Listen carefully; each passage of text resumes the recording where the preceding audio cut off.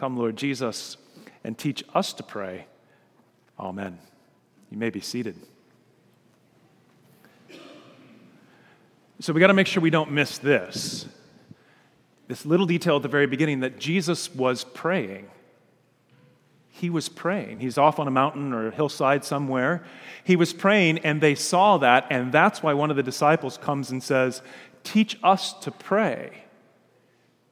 So as the Lord begins to teach us to pray, it's not in abstract. He's not just teaching us principles and theories about prayer in a classroom or a laboratory. Jesus teaches us to pray out of his own lived prayer experience. Jesus teaches us to pray out of his own heart-to-heart conversation with his Father.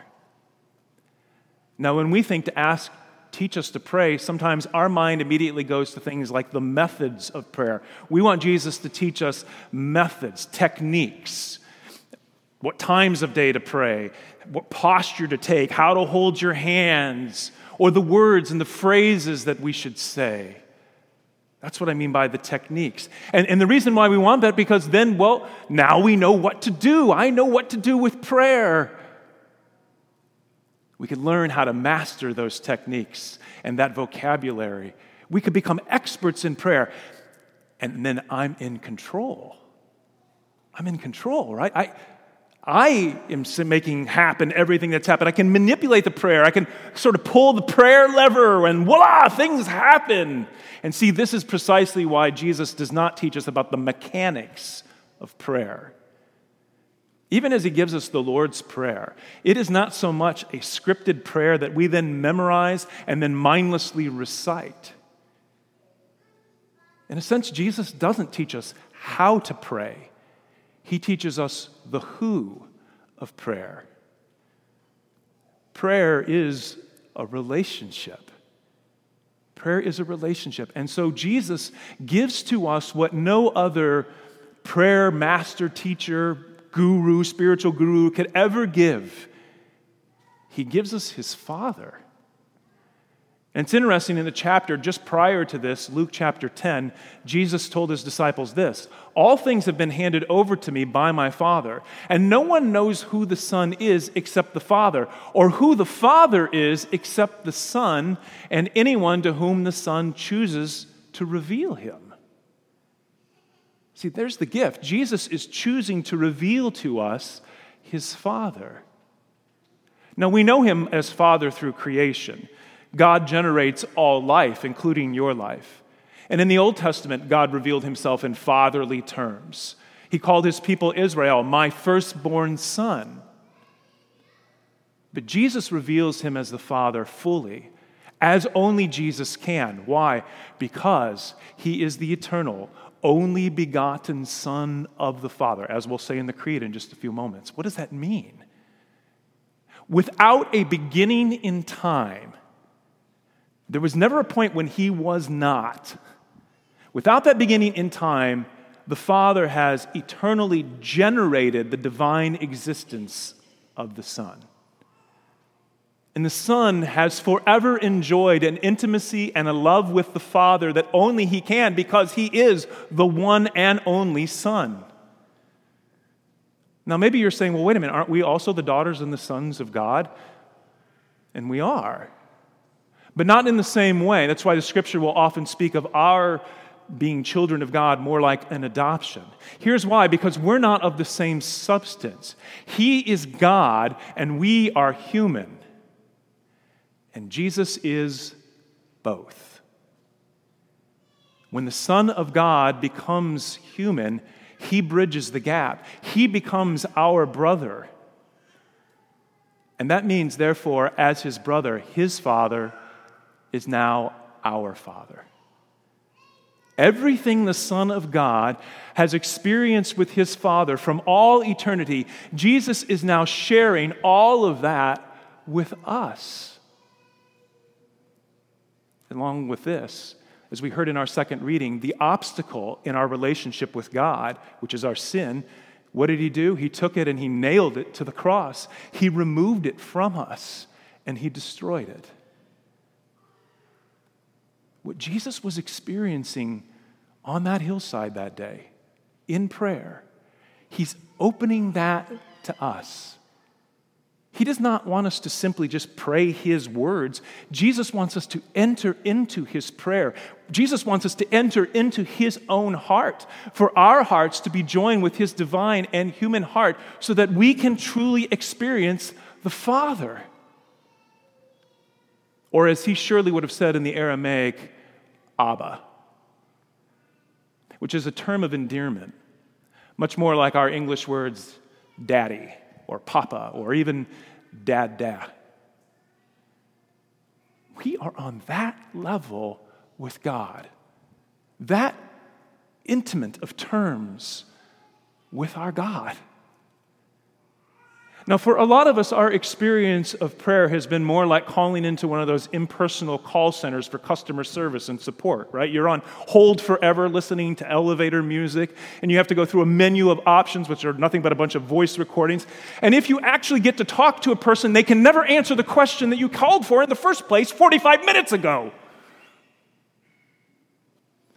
No. Prayer is a relationship with your Abba. The thing that matters most in prayer is love. And when it comes to our relationship with God, we must first let him love us. And that's why in this teaching on prayer, after Jesus gives us what we call the Lord's Prayer or the Our Father, he spends the rest of the time teaching us who our Abba is and his great heart for us. So first he makes a comparison. He works from the lesser to the greater.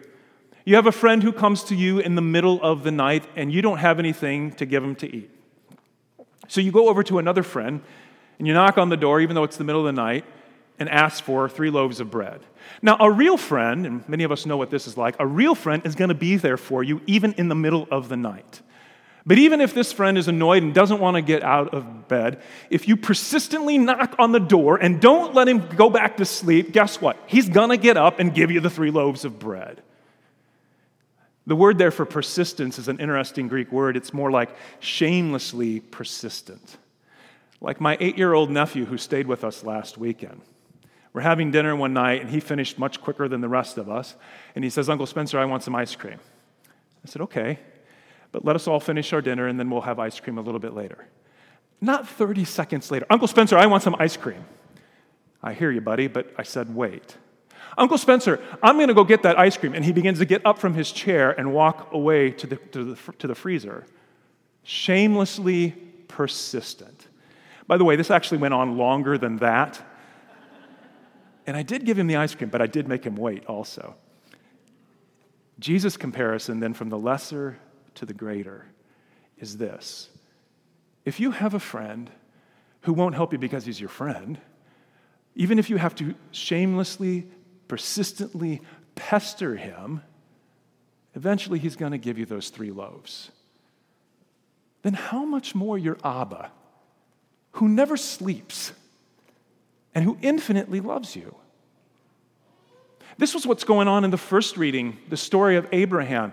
Abraham is shamelessly persistent with God, talking him down from destroying Sodom.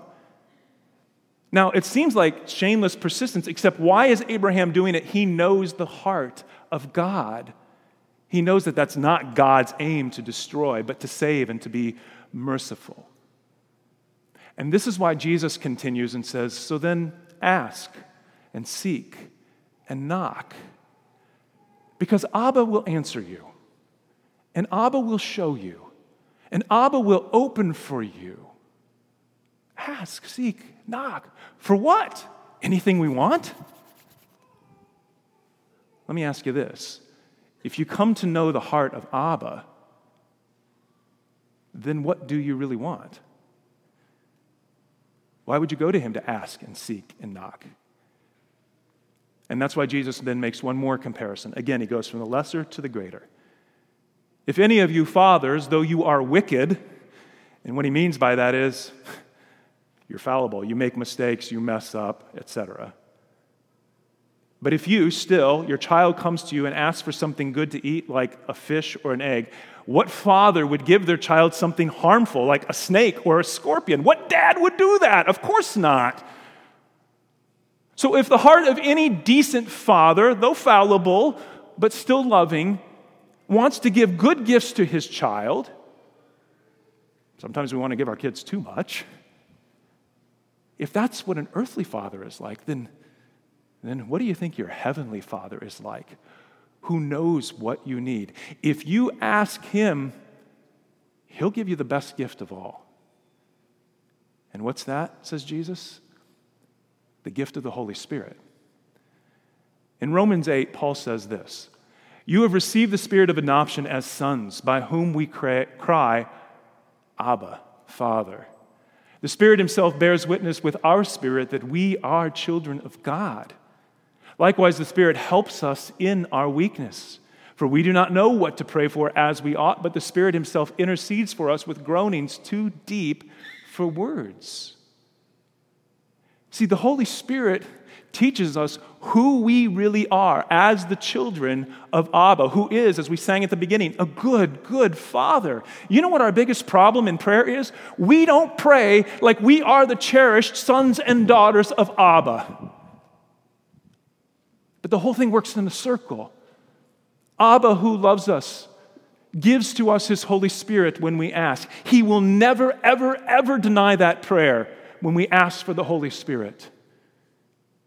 And the Holy Spirit comes to us, and he teaches us how much Abba loves us, and then stirs up within us a response to love Abba back. Some of us are so hung up when we say, well, I don't know how to pray. I don't know how to do this. I don't know how to do that. I don't have the right words, blah, blah, blah. Prayer is a relationship. Stop worrying about all of that. Prayer is a relationship, and the main thing in prayer is love. So I want to do my own little lesser to greater comparison. I've been thinking lately about comfort dogs. I'm thinking maybe Trinity might want to, in the future, consider getting a comfort dog. If you don't know what a comfort dog is, they're awesome because they are this great bridge with people. It gives you a chance to connect with them and have a conversation with them. So we can talk about that another time, but as I've been thinking about this, and I came across this little video of a comfort dog in training, I would like for you to meet Rachel. Let's take a look at this.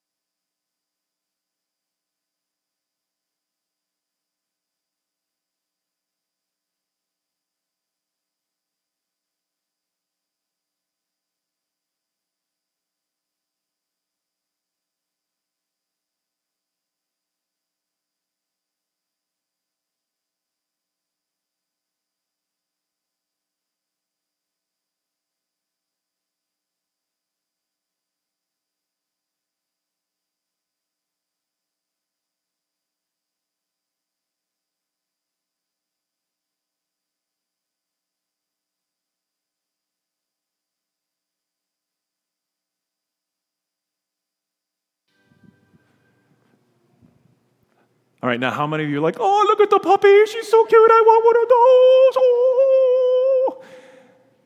I know some of you are going, oh, it's just a stupid mutt. You are heartless, man, I'm telling you. Here's my point. If your heart melted over a video of a puppy, think how Abba's heart melts over you. You who are of infinitely greater worth than a dog. Let's take that to prayer. St. Teresa of Avila said, in prayer, what counts is not that we think a lot, but that we love a lot. Not that we think a lot, but that we love a lot. And as I said, when it comes to our relationship with God, we first have to let ourselves be loved by him. Accept what he says about us versus the things we say about ourselves or what other people say about us, and actually believe it in our hearts. So here's what I want to do. If we can put it up on the screen. I want you to put your name in the blank, and then I want you to hear your Abba talking to you. You are my loved daughter or son, dearly loved, and I am so pleased with you. Hear him say that to you. And after you sit with that just for a little bit, just see what the Holy Spirit stirs up in your heart and what you want to say back to your Abba.